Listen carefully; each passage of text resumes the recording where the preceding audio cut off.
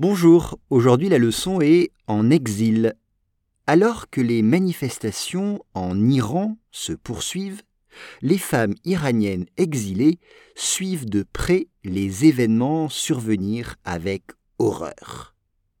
Once again, alors que les manifestations en Iran se poursuivent, les femmes iraniennes exilées suivent de près les événements survenir avec horreur.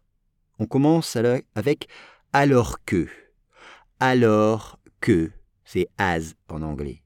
Alors que, exemple, alors qu'il fait beau, je suis à l'intérieur en train de travailler. Alors qu'il fait beau, je suis à l'intérieur en train de travailler. Les manifestations, une ou plusieurs manifestations, protests, des manifestations en Iran, dans ce pays du Proche-Orient, l'Iran, se poursuivre, c'est se poursuivre, c'est-à-dire continuer. Se poursuivre, c'est continuer.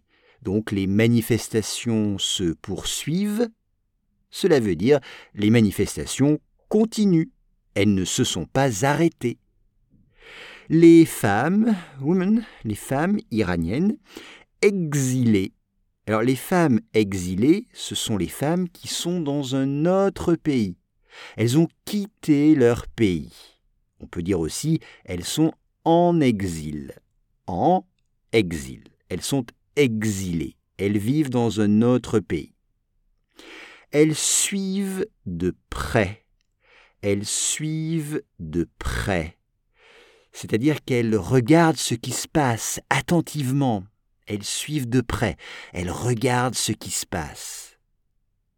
Watch, regarder, suivre, follow, c'est tout ça. Suivre de près, regarder attentivement. Les événements, un événement, event, un événement. Survenir. Alors, survenir, c'est un verbe qui veut dire se passer, arriver. Exemple, un événement tragique va survenir. Je le sens. Un événement tragique va survenir. Je le sens. Avec horreur. Avec horreur. Horreur, attention, en français, E-U-R à la fin. Et on dit une horreur. Une horreur.